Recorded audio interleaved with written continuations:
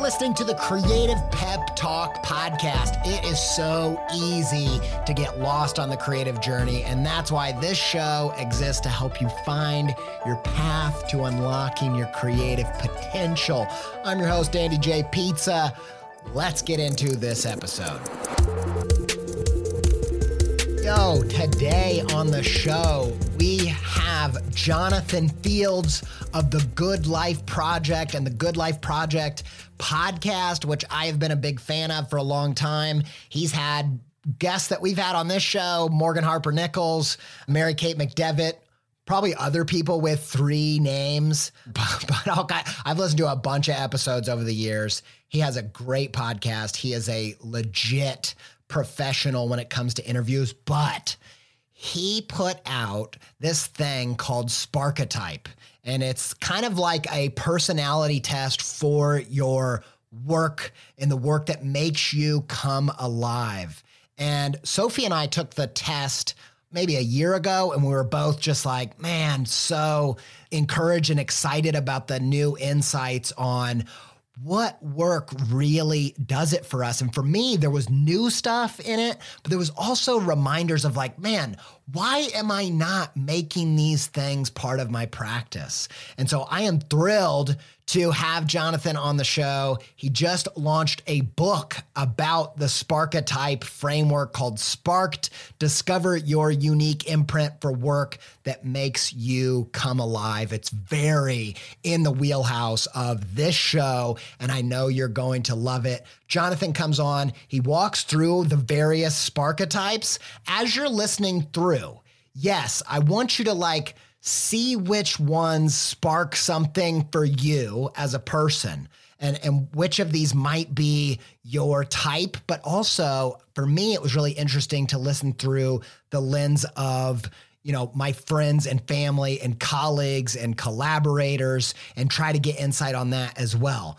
This is something that I'm very personally excited about, and I was thrilled when Jonathan agreed to come on the show. I think you're going to love it. This whole thing is just so creative pep talk. I'll shut up now. Without further ado, get ready to come alive with the Sparketypes with Jonathan Fields. I really needed to rehaul my website. I was talking to some web people, looking around, and I got intrigued by Squarespace's new Fluid engine, partially because it just sounds cool, but also because it allows you to drag and resize and layer up anything you can imagine. I dove in, rebuilt my site. It's the most me site that I've ever had. I just absolutely love it. Launched it. Got such a great response. Some industry illustration and designy peers even reached out and was like, hey, who coded this thing, man? I'm like, y'all, I did it by myself. No coding. With Squarespace's new Fluid engine. I told him, you should go check it out. You're going to be surprised with what you can do. And I built this thing before Squarespace reached out to sponsor the show. So I was like, boom, easy peasy. I was going to tell you about this new site anyway. Go check it out, andyjpizza.com, if you want to see what I did with it. If you want to try it yourself, make a site that's totally you, where you can build a portfolio, sell content and courses and all kinds of other stuff, head to squarespace.com for a free trial. And when you're ready to launch, save 10% off your first purchase of a website or domain with promo code PEPTALK, all one word, all uppercase.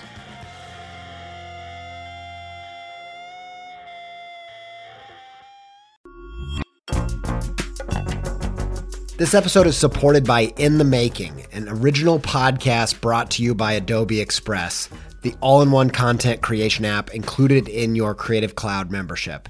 If you are trying to boost the YouTube, TikTok, Reels content side of what you're doing, one episode of In the Making that I think will be super useful to you is their episode with John Ushai. I think John's method for including his audience in the process is really inspiring. And if you want to hear about that and more about leveling up your game in the creator economy, just search In the Making in your podcast player to listen. Many thanks to In the Making and Adobe Express for their support.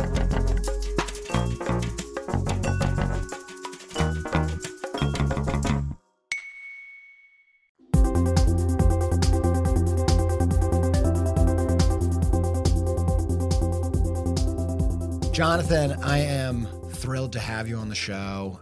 Like you were saying right before we started, we have so many friends in common and also guests in common. And I'm guessing we even have like a decent portion of audience in common. So, and a common passion. So I am super pumped that you took some time out to chat with me today. Thank you.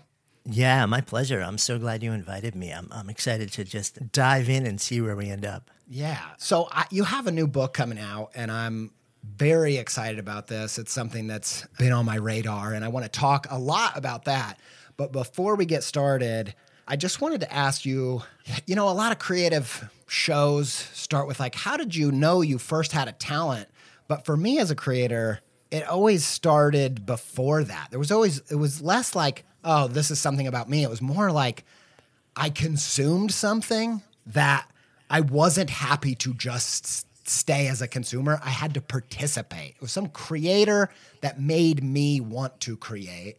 And so for a lot of people who don't know, the Good Life Project is a podcast, and it's also an organization that it seems like it just seeks to help people live fully alive, meaningful lives. And I wondered was there a person for you growing up, maybe teenage, maybe 20s, whatever, was there a person doing that out in the world that sparked that desire for you? Yeah, it's such a good question. And I sometimes think about this myself because I'm always thinking, I'm trying to reverse engineer. Where does this stuff come from in my own life and in other people's lives? I know you have that same fascination. And, for me, there are probably a couple things. But in terms of, my fundamental impulse when I invest effort is to make things. I'm a maker. I make ideas manifest. I have been that way long before the notion of skill or talent or anything else like that dropped into my world. And if I think all the way back, like where does that impulse, which has led to the creation of books, of companies, of this, like Good Life Project, like you were talking about, probably the earliest and the most direct influence is my mom. So when I was growing up, my mom is an artisan, and she bounced between a couple things, but most of my childhood, she was a potter. And we lived in this old house in a water town outside of New York City. Actually, I grew up in the town that is actually the real town that East Egg from Great Gatsby is based on. Oh, that's wild. And yeah, so the basement of my house was her pottery studio. So you'd open the door, and then there's an inside door with a screen on it, and you'd swing it open, you'd walk down the steps, and you'd kind of start consuming the clay dust in all parts of your body, in your lungs, your eyes, your skin, because it was just perpetually floating in the air.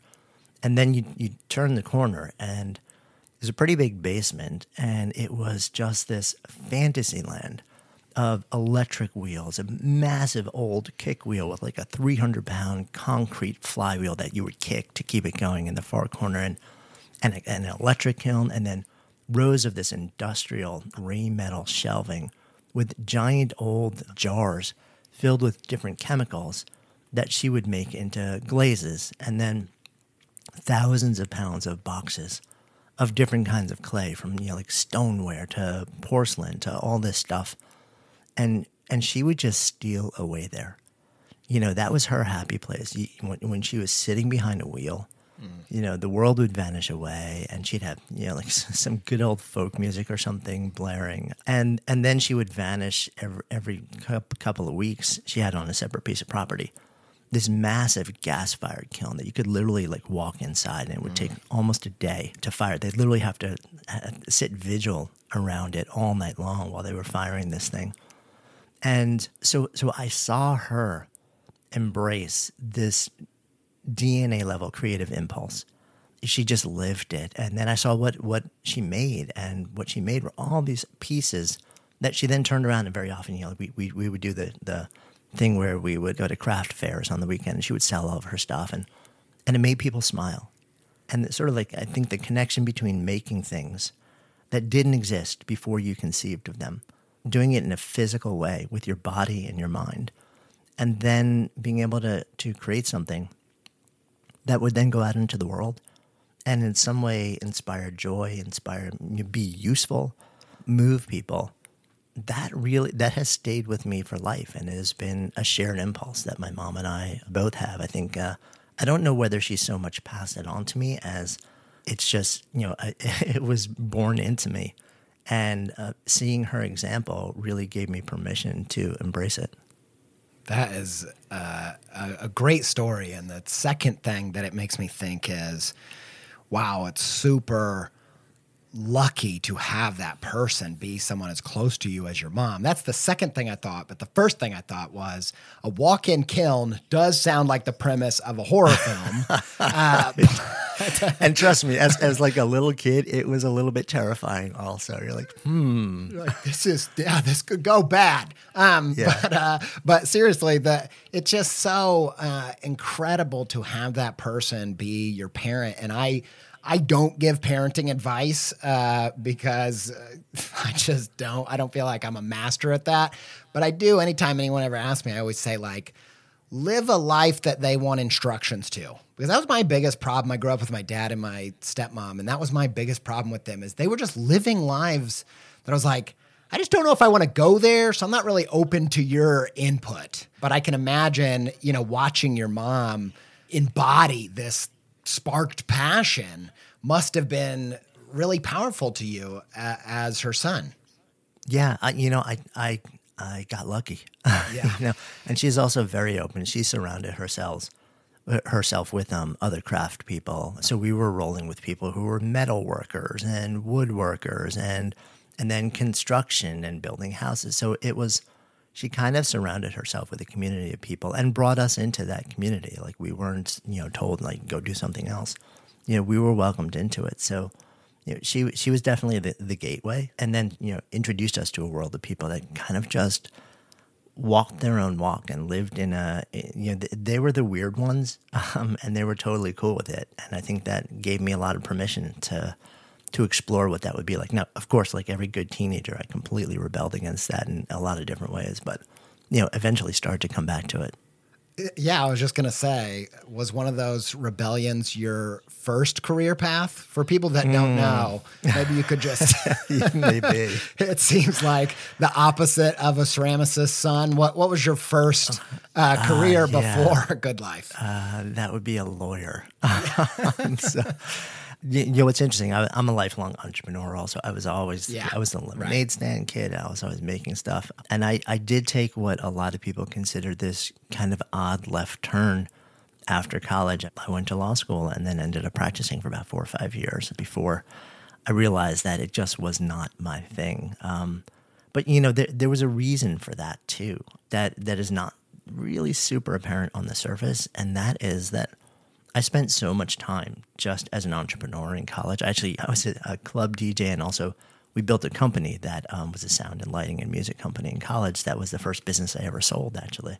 But I didn't go to class. I was out DJing in clubs until 4 a.m. And when it came time to actually figure out what am I doing next, I went out to the world and I was working outside sales, and I was terrible at it. And then I got really curious about what I was intellectually capable of, because I knew I did not invest myself in that in any meaningful way in college.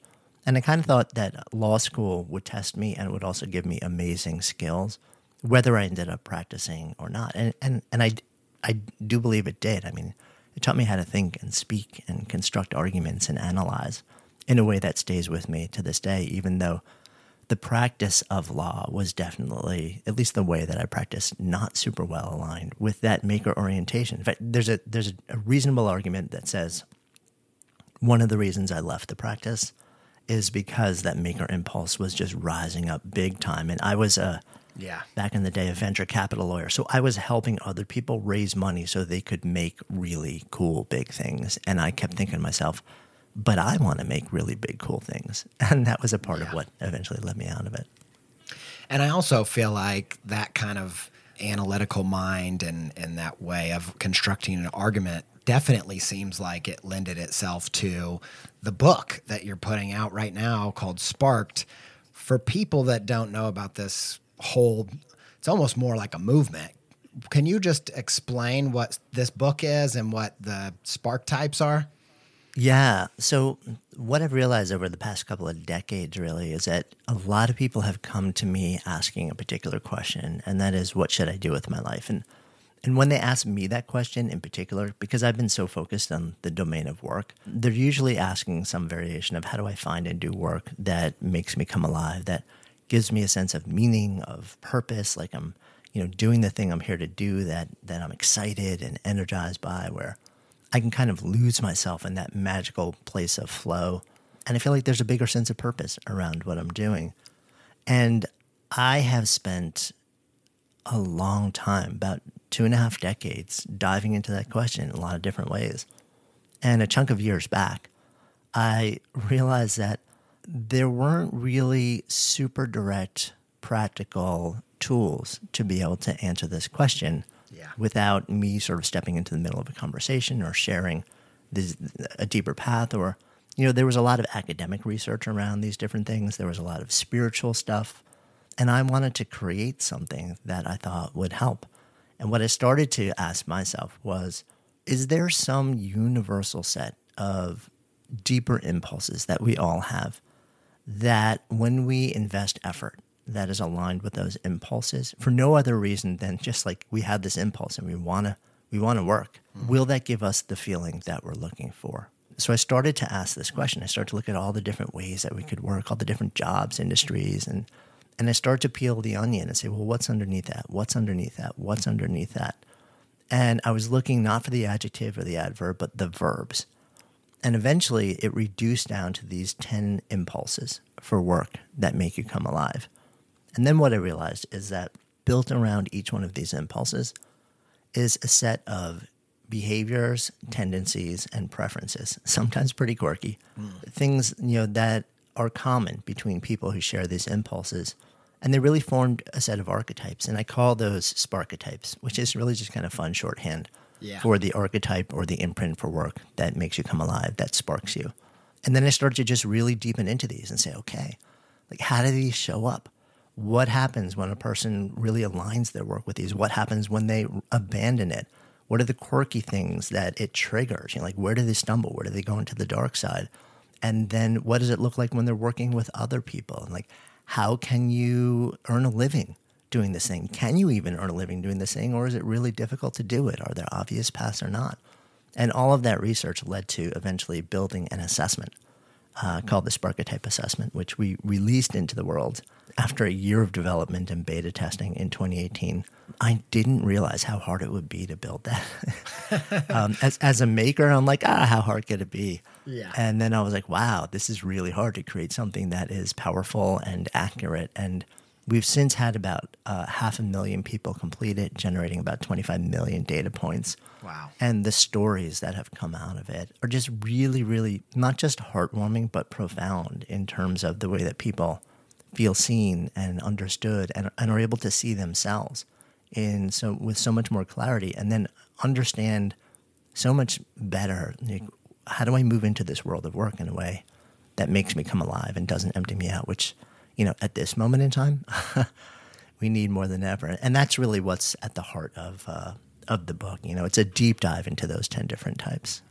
Yeah, and I'm one of that huge group of people that took the quiz. I was one of them, and my wife was one of them, and we found it to be extremely insightful. And we've done creative archetypes on this show, and we've done. I've always been a big fan of that. So I have a very small sense of how difficult that process must have been, especially to be as robust and insightful as I found it to be. But I also want to just highlight two things. One thing is this idea of like wanting to work. I don't want to fall off the deep end here because there's just so many pieces here, but this whole labor shortage, I've seen so many people talk about it, and I think it's a complex issue and there's so much going on there. But one of the things that I've seen over and over on the internet is just this idea of like, of course people don't want to work. And I've thought, man, I just don't know if that's the problem. I think evolutionarily, we all have these impulses. And maybe the labor shortage has more to do with trying to suppress those impulses and replace them with ones that aren't natural to people. And I feel like your book and your work is so timely because of that.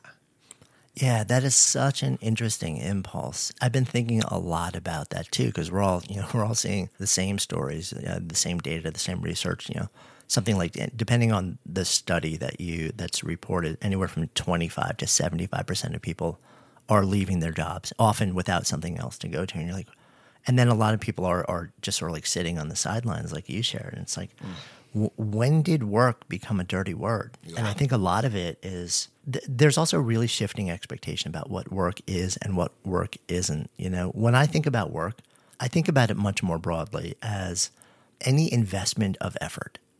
You know, you wake up in the morning and you invest effort, and that, you know, it takes something out of you. But a lot of us think about it just as our job, the thing we get paid for. Yeah. And what I've really come to believe is that if you can invest effort in a way that gives you this feeling of just feeling utterly alive and on purpose and nourished and dropping into flow, and a part of that is that you're generating something that is of value to other people, well, then you can get paid for that. Yeah. But a lot of the assumptions that were made, and honestly, I think this, you know, this goes back to the Great Depression and probably earlier. Like we've been through seasons in our history where the idea of personal fulfillment and work, it really wasn't what it was about. You know, there was vast economic, socioeconomic, cultural suffering, and it was all about you show up, you go to work, you put your head down, you make enough money to, you know, put a little bit of food on the table and keep a roof over the head of the family. And there are times in our history and in individuals' histories where that's what matters most.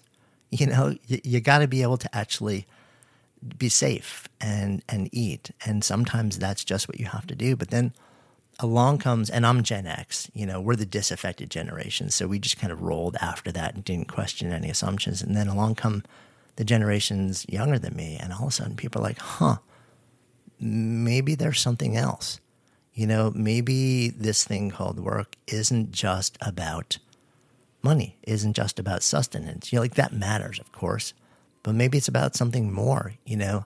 Maybe actually purpose matters. Maybe this feeling of like meaningfulness matters. Maybe the feeling of joy and energy and excitement matters. And I think that's really the generation that starts to say, let's dig into this, and the expectations start to shift, you know. And now I think we're in this moment where I think you're right. I think a lot of people started to awaken to that over the last decade or so, but a ton of people didn't.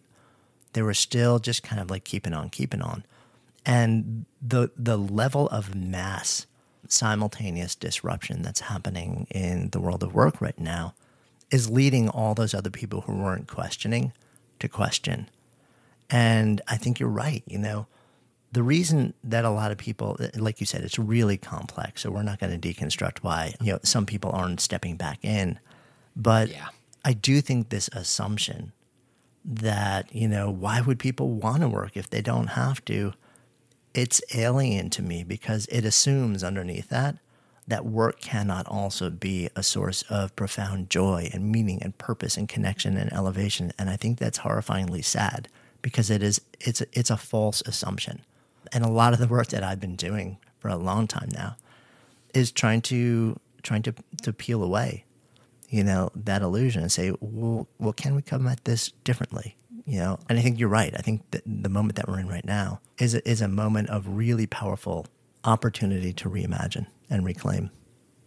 Yeah, I completely agree. And I also just want to highlight that having dove into the book and your work, this isn't some out of reality concept. You're not actually suggesting, and I want to come back to this probably later in the conversation, you're not actually suggesting that everybody just blows up their work, so to speak, and just go with their spark. It's actually a lot more practical in terms of application than that. And so, you know, I'm not trying to say just go do whatever makes you happy. And I think you walk that tightrope very, very well with this work and talk about practical ways to really apply that. So I just wanted to say that right out the gate. But I do want to circle back real quick and say, I'd be a terrible interviewer if you said that there were profound stories that came from some of this work and didn't ask you for any examples. Is there anybody that comes to mind in particular? You have a lot of stories in the book, actually. What are your favorites?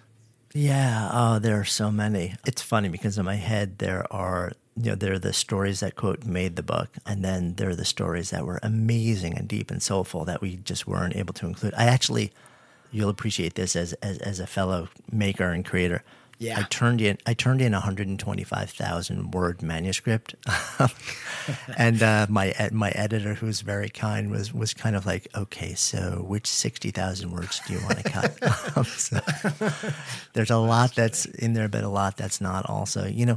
So there are these 10 different Sparketypes, right? And one of them is the nurturer, and I had a lot of fun writing that chapter because there's so many stories about people who really lead from the heart. And the impulse, the fundamental impulse of the nurturer is to lift others up. It's all about elevation. It's all about giving care or taking care. It's a primal impulse. It's not something you choose to do or don't choose to do. You wake up in the morning and you feel compelled to do it. And that person also very often is driven by a deep, deep sense of empathy.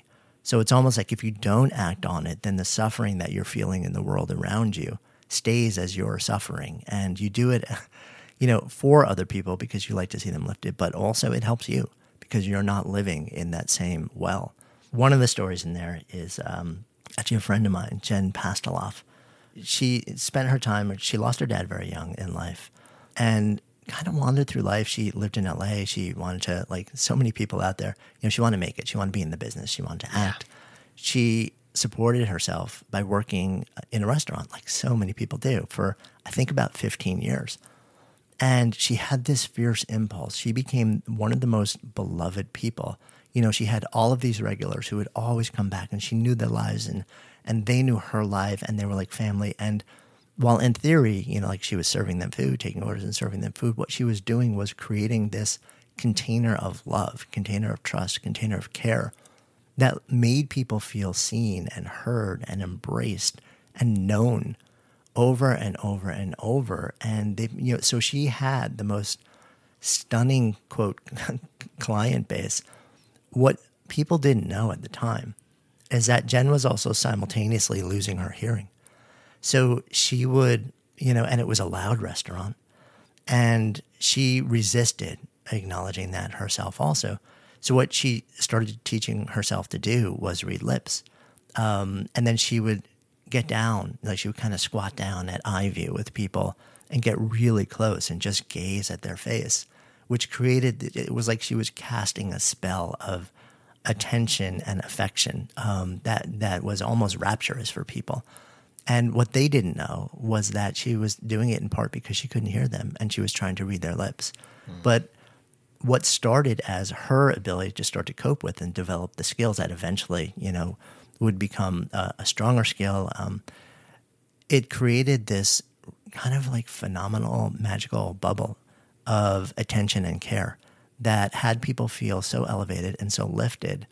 And it also became a bit of this super skill for her for nurturing, because she learned to just pay fierce and direct attention to one person at a time and really give them their focus, which is so rare these days, that when you get that from somebody, it lands as such a loving and unusual embrace that you, without ever having a word uttered to you or a physical hug, you feel lifted.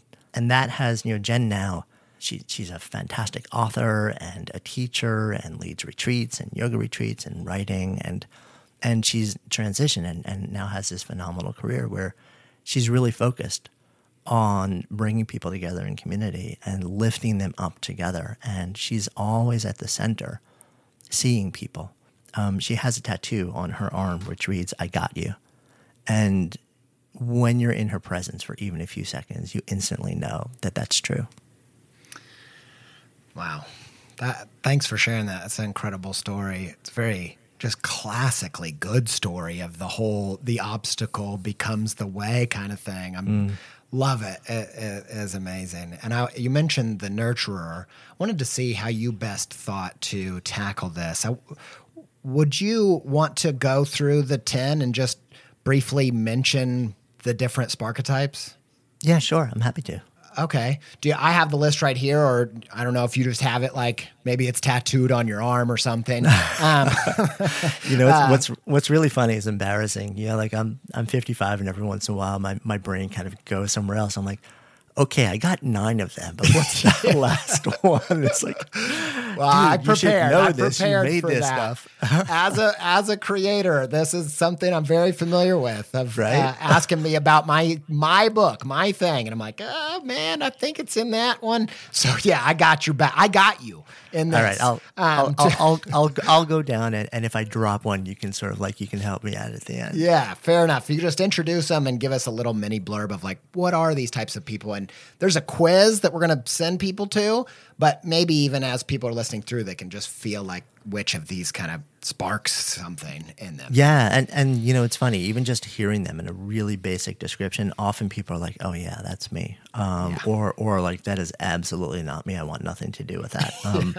And the assessment really just kind of helps you really tease it out. But yeah, a lot of it is, you know, a lot of times you can get this intuitive hit by just hearing what they are. So let's walk through the 10.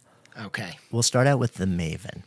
So the fundamental impulse for the Maven is knowledge acquisition. You wake up in the morning, you open your eyes, and all you want to do is devour knowledge. You want to learn. It's often driven to the level of fascination. You can't stop learning.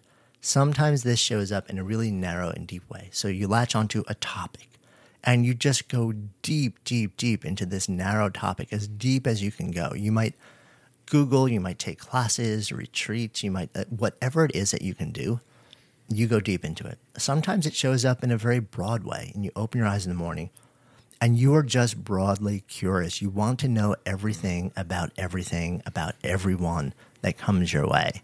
You talk to everybody. You talk to the person behind the counter at the deli. You talk to the person who's, you know, like driving in a car with you. You talk to any stranger that you can talk to, not just because you're a social or extroverted person, but you want to learn about their experience of life.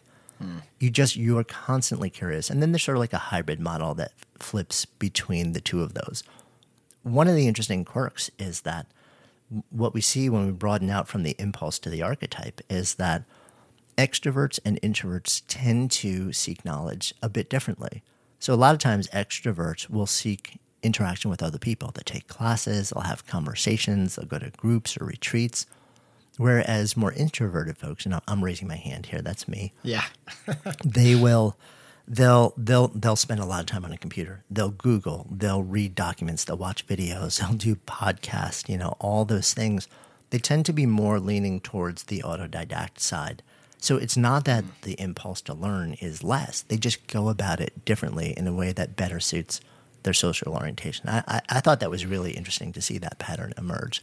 That's fascinating. It makes total sense to me. Yeah. I'm actually, I definitely present extroverted, but I'm an introvert. And when I am in research mode, it is a very solitary thing. And I am in the next to the computer on my phone, listening to podcasts, reading, doing audiobooks, all that kind of thing. Yeah, and that's my wiring too. So next up we have the maker. That's me. The primary impulse of the maker is to make ideas manifest. It's all about creation. You know, you look around and you're constantly saying, what can I make? Now, I mentioned earlier that, you know, I learned early on that when you make things that in some way also touch other people, that can be really powerful because you get a little bit more validation. You feel good because you're helping other people in some way. And also the truth is, you know, if it appears as something that's of value to other people, well, then you can generally figure out some kind of way to earn a career around that impulse.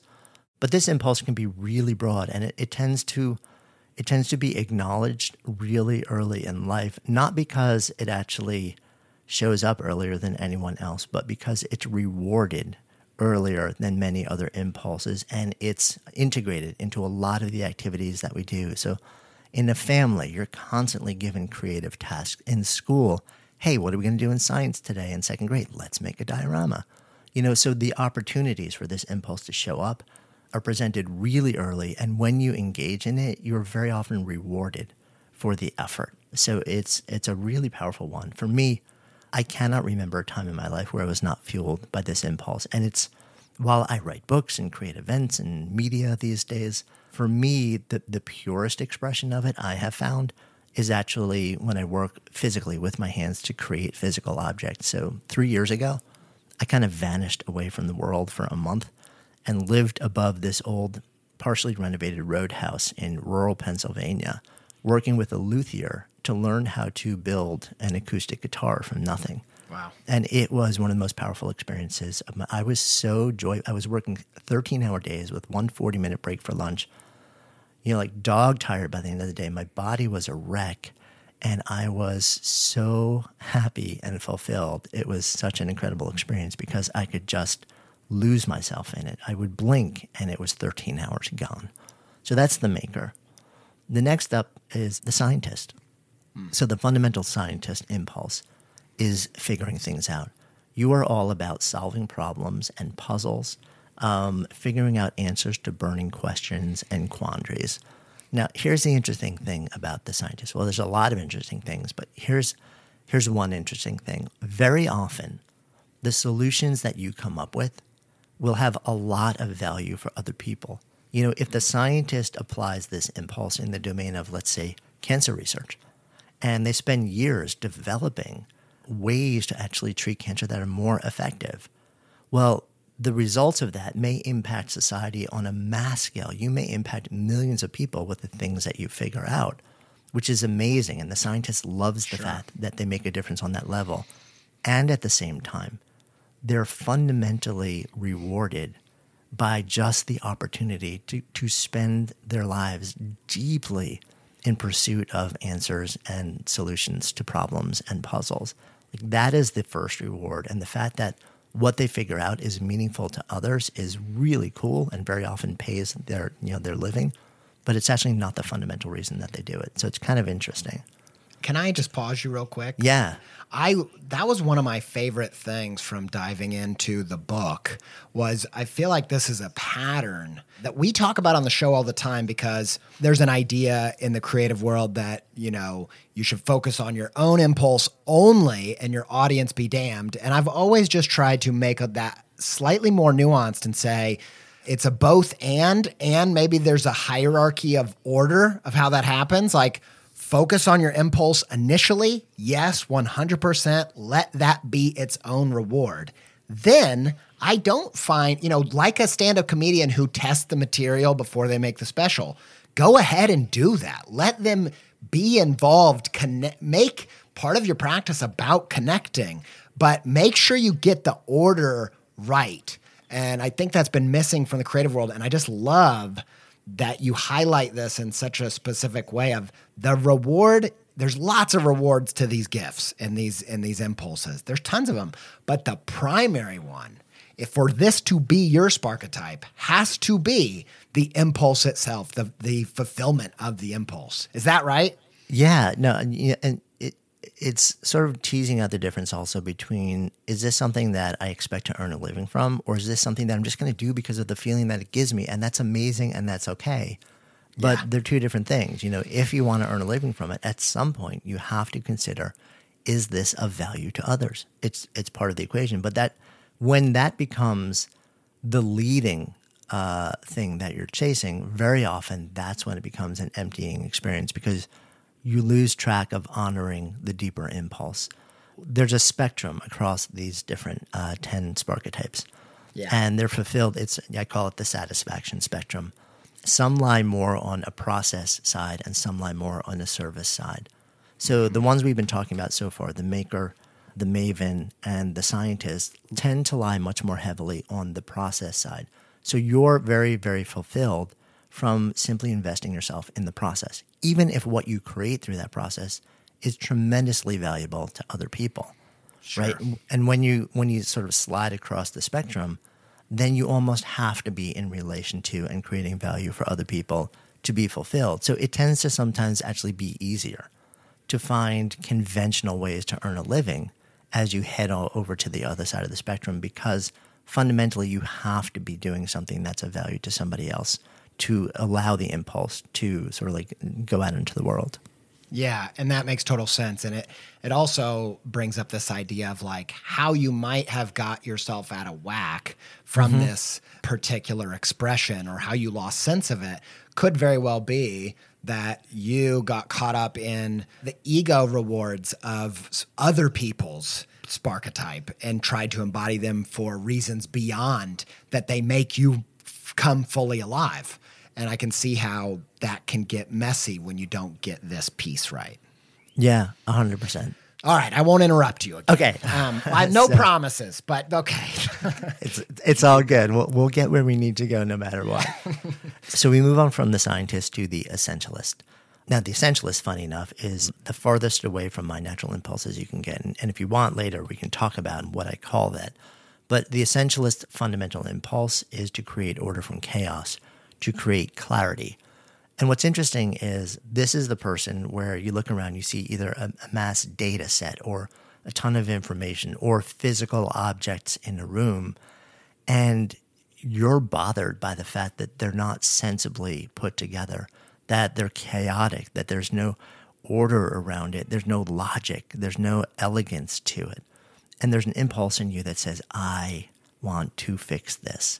And when you do that, it can be an incredibly valuable impulse, just like we've been talking about. You know, you create these astonishing spreadsheets or systems or project management setups, or the producer for the Good Life Project podcast, actually, Lindsay, is an essentialist. So she manages this giant editorial calendar with 40 different episodes in production at any given time, which makes me want to cry when I look at it. Yeah. And when she was a little kid, she used to organize her stuffed animals, like by color and height on herself. So this tends to show up really early. And the essentialist impulse is also, if you are not an essentialist, people tend to not believe that anybody could want to do this work because most people who are not that person not only are not interested in it, but they actually actively want to run from that kind of work. And I'm raising my hand right there. And I just want to say, bonding moment, this is my anti-sparketype as well. This is the one that I got as the least for me. So yeah, I totally understand that. Yeah. So next up, we have what I call the performer. And this is interesting because sometimes people who will take the assessment and their primary sparketype says performer, they'll be like, I don't know how I feel about that word.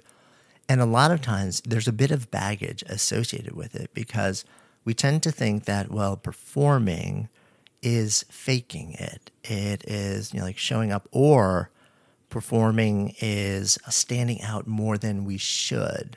Or if you were taught as a kid, well, the only outlet for that is performing arts, and nobody ever makes it in that field. So it's not really a valid thing to think about. Then very often this impulse gets stifled. But the real underlying impulse when we're talking about performer is the impulse to enliven and energize and animate an interaction moment or experience.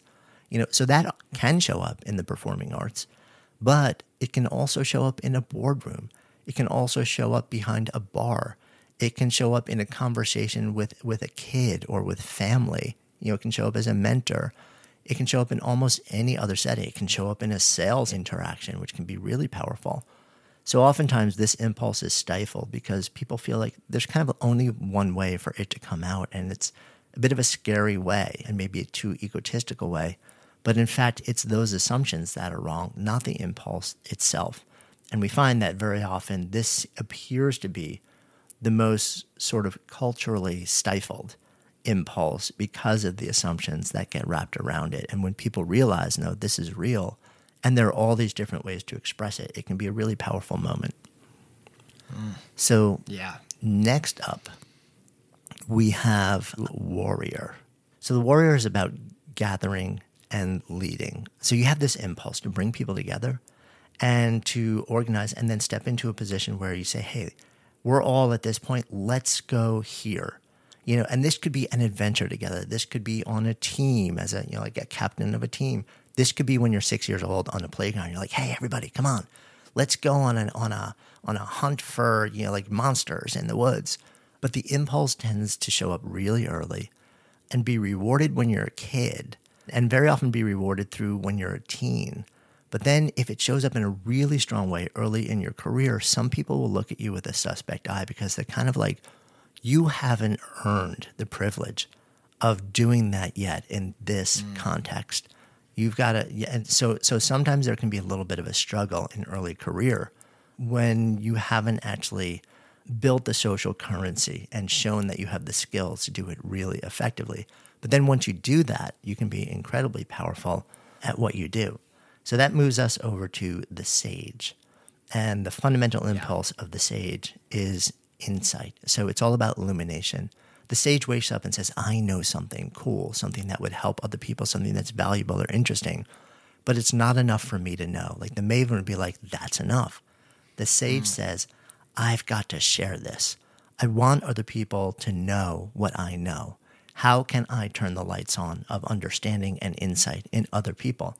This very often shows up, in traditional teaching professions, but it doesn't have to. It can show up in all sorts of different contexts. This impulse also sometimes gets in a little bit of trouble when you don't entirely have mastery of the domain of knowledge or expertise that you want to teach, when the impulse races ahead of the knowledge side of things. So sometimes, again, like there's a little bit of a back and forth while those things catch up to each other. That's hilarious too. Sorry. Yeah. Sorry, I was just going to add that. Sage is my second one. Performer is my first one, actually. I have a clear example of the thing you're talking about. When I first started my illustration career, I got invited to do a talk at this little gathering, and then I also got to do a talk at a university, and both of which I just bombed. It was the worst experience ever. And it was a lot to do with what you're talking about of just like, I was so, as that sage impulse of like, I want to share these things, but I didn't really have anything to share. I've called it in the past, like it's the hero's journey who wants to share the elixir, but they never went out and got it. So they're more like a snake oil salesman when you have a fake elixir. And so just, I was so pumped to be like, all right, it's my time to talk to a classroom. This is like, I was probably like 22 or something. And it just was the worst experience ever, to the point where I was like, I swear off any public speaking. And I didn't do any for like 7 to 8 years, something, all the while becoming legitimate as an illustrator. And when it came back around, it became a huge part of my business. But I lived that example to a T. Yeah, and it's a really common experience because the impulse is so strong. And when you do it well, it's so fun and so enriching. But sometimes we just kind of race ahead of, having enough knowledge and mastery to have something really worthy of sharing. And at the same time, it's probably also important to note that sometimes the way that you get good at that thing of illumination and instilling insight is by doing it. True. Teachers are made, not born. So even once you know a ton of stuff, you then have to develop the craft around illumination in addition to just whatever expertise you have. Yes, absolutely. Yeah. And that happened second time round. I put so much more time into thinking, how do you actually transfer thoughts and feelings, and got super into analogies and stories and metaphors and all that. So yeah, exactly. Yeah. Anyway. It's funny. I remember hearing chunky years back, Malcolm Gladwell talking about him in his speaking career. And he said, in the early days, he had these huge hit books, and he's like incredibly smart guy and a fiercely accomplished writer. And then he started to speak, and he would speak, and he realized he was not doing well. And it dawned on him, he said, I have to treat the actual skill of sharing what I know with the same level of attention and devotion that I, treated writing. And then he really devoted himself to that, and then everything began to transform. So yeah, it shows up in all different people in all parts of life. Makes a lot of sense.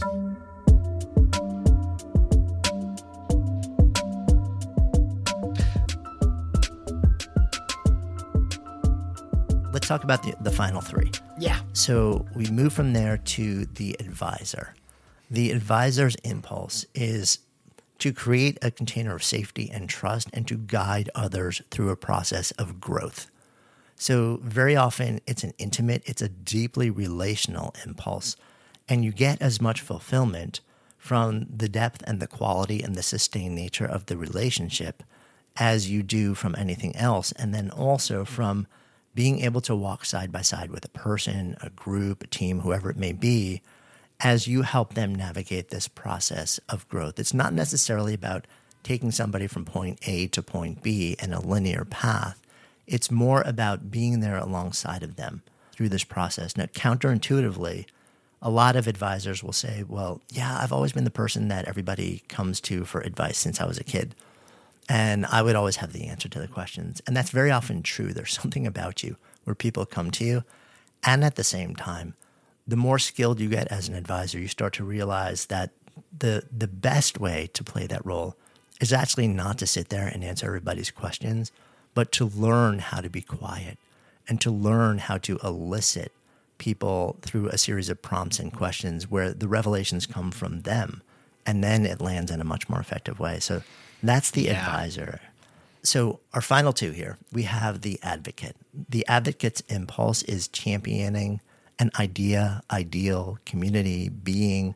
This is the person who sees something that is important, that matters, whether it's an idea, whether it's an injustice. It can be a lot of different things.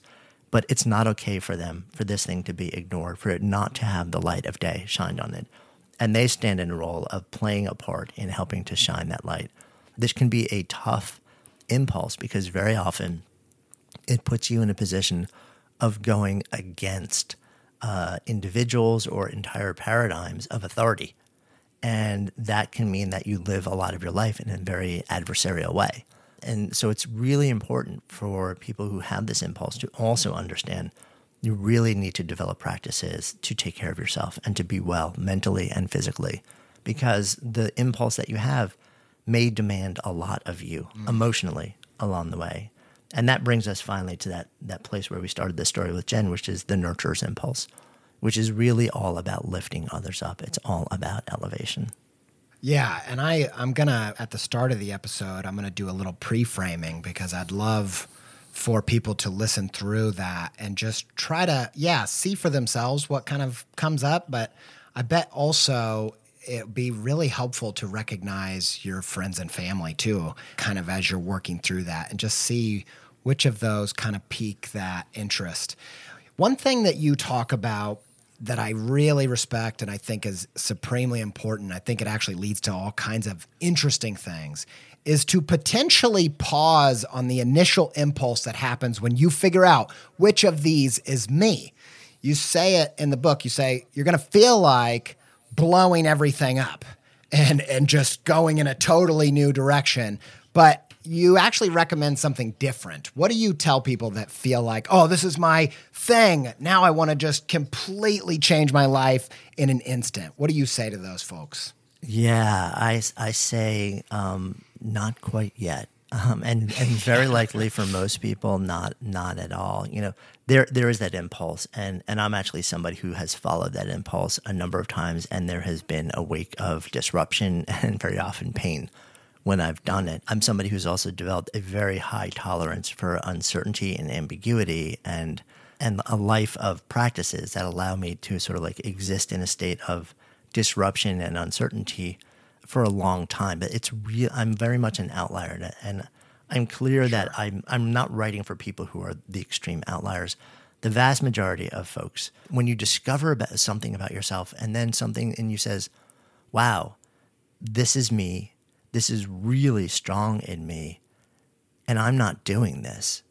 There can be this underlying thing that says, well, you need to just start doing it right away. And the only way to start doing that is to just blow up everything that you've created, your career to this point, like your job, your industry, your relationship with your boss and your colleagues, and just start completely fresh somewhere else, whether that's starting your own thing or finding another company or industry. You know, we're in the midst of this thing that people are calling now the Great Resignation. And I have this really big concern that a couple years down the road, we're going to be calling it the Great Regret, because a lot of people are going to blow things up without having any idea what's coming next. And then they're going to end up stepping into something else that effectively just replicates what they left, but with new paint on the walls and different people in the office and the culture. And they're going to realize, wow, this actually didn't fix the problem. You know, this is very much an insight game that we're talking about. Yes, the circumstances can make a big difference sometimes, but it's the deeper impulse that we really need to get honest with first. And the truth is, once we understand what that impulse is, almost always there are a lot of opportunities to reimagine the work that you're currently doing in 1,000 different ways to be able to do more of this thing that makes you come alive, whether you're working for yourself and you have a lot of control, or whether you're working on a team in a large enterprise, you know, and you can sort of earn your way into all sorts of experiments. And that sometimes means doing work that is not squarely within the job description that you first said yes to. not because you're being asked to do it, but because you know that if you can do that, you'll be allowed to invest yourself in things that give you this feeling you want a lot more. It'll be really good and nourishing for you. And you may be able to reimagine or to optimize what you're currently doing in a way where it's actually giving you a lot of what you need to come alive, to feel sparked. And then you don't have to endure the pain of disruption, of making a really big break from what you're doing. Because we as human beings, so often we fantasize and we overemphasize and we overestimate the joy that we feel and the elation and the freedom that we think we'll feel when we blow things up and start over. And we underestimate the pain of disruption that it'll cause to us and to our lives. And very often we misestimate how long it'll take us to figure out how to bridge the gap between the two. And that can cause a lot of suffering. So there will be occasions where it does make sense to really make an abrupt, big change. And especially, like circumstances where you're doing something where it's genuinely harmful physically or mentally or emotionally, or there's a toxic environment. Yes, we're not talking about that scenario. Extract yourself, get safe, talk to people who can help you. But in most sort of like more day-to-day circumstances, there's a world of things that you can do to make what you're doing 10 times better, 10 times more meaningful, more energizing and exciting, if you really understand what are the deeper impulses that I can start to build around to make it so, and then start to scan your horizon and get creative. Yes, I love that so much because that is my actual lived experience. I mentioned earlier that public speaking thing. When I had that moment later on and the public speaking thing took me by surprise and I was like, whoa, it was really this reawakening of that performer impulse within me. And I had that moment of, do I just like burn this illustration career to the ground? And just totally, but luckily I had several kids already and I was like, I don't think I can just do that. And so instead, what that performer spark looked like was I filtered it through illustration primarily. I saw that, I didn't even realize this, but a lot of illustrators and animators actually see their work as a form of acting. It is literally taking often, whether it's an article or a manuscript, and bringing it to life in the exact same way that an actor might do with a script, just through their pictures. And so I found ways of channeling that energy and also combining it with things like teaching and podcasting. And instead of just going off into the performer world, I thought, how can I combine this with everything that I've learned along the way? And that became this podcast. And I think I love that you highlight that, because encouraging people to take this information with unconventional outlets, I actually think that's the recipe for innovation. When you start showing up with this unconventional impulse to an area where there isn't a lot of that, that's like the easiest way. And, easiest way to stand out. And starting this podcast was a huge thing for me, as I'd already had a pretty great illustration career by the time I launched this thing. But when I did, it was a whole other level of things because of applying that spark in an unconventional way. Yeah, I love that. I love the example that you shared also of how you were able to leverage your illustration to create the same sort of net effect of performance. So like I said, remember I said the underlying impulse of the performer is to enliven, to energize, to animate an interaction, a moment, an experience, right? And a lot of times we think, well, we have to be there to make it happen. But you're right. You're actually creating something that goes out into the world and makes that happen at scale, and knowing that you are playing that role can really satisfy a lot of that performer Jones. Absolutely. Just what you just said about the performer, as I was reading through my type, that was part of the connection I made of, illustration is all about bringing the text to life, giving it emotion. And I was like, that totally satisfies that desire. And I got a bunch from that I didn't get elsewhere, as well as things like, we didn't have time to jump in, but the SEI thing you talk about in the book, the Spark Type Expression Inventory, tons of really good stuff. So go check it out. Where can they take the quiz? Yeah, if you just go to sparketype.com, that's SPARKETYPE, and even if you misspell it, we pretty much have the misspelling, so you'll end up in the right place anyway. That's amazing. Spoken like a seasoned maker, you know. Right. You know how to make that work. Jonathan, this was absolutely fantastic. I know for a fact that my audience is they need this. This is just going to be such a gift. So really, really appreciate you taking the time, and everybody go check out Sparked. Yeah, it's my pleasure. Thanks so much for having me on. I really appreciate the conversation. Okay, this is a very special episode. I love stuff like this, and this is a very high caliber one. There are few personality tests and tests of your strengths and your work that really stick. But since I took the Sparketype test, I have thought about it so much, and it ultimately made an impact on my choices because I realized, I need to prioritize building these kinds of things into my practice. If you want to find out your Sparketype, go to sparketype.com, SPARKETYPE.com, sparketype.com. Go take the test for free. You can also go order the book. Jonathan Fields is the real deal. He has an incredible, huge podcast with some of the most amazing guests ever. I've been listening for years and years and years, and it was a blast to have him on this show. Creative Pep Talk is part of the Co-Loop Network. I came into that one manic, like I'm desperate. Like, you need to know. Creative Pep Talk's not just podcast. It's just out there on its own. We have friends of this podcast. It's called the Co-Loop Network. All right, I'm done with that weird character. Co-Loop Podcast Network. It's a network of creative podcasts that are designed to fuel your creativity. It's a bunch of creative podcasts. Make sure you never miss an episode of this podcast by signing up to the newsletter, the email newsletter, creativepeptalk.com/newsletter. Then you never miss an episode. You know, remember those times where you were linking together listening every single week and you were like, oh my gosh, I'm stacking up momentum. Get back into the momentum. Don't miss any more episodes. I'm talking to you. Yeah, that's right. You know I'm talking to you. Go access episodes 1 through 199 as well by signing up. creativepeptalk.com/newsletter. Thanks to Y for our theme music. Thanks to Alex Sugg for our soundtrack.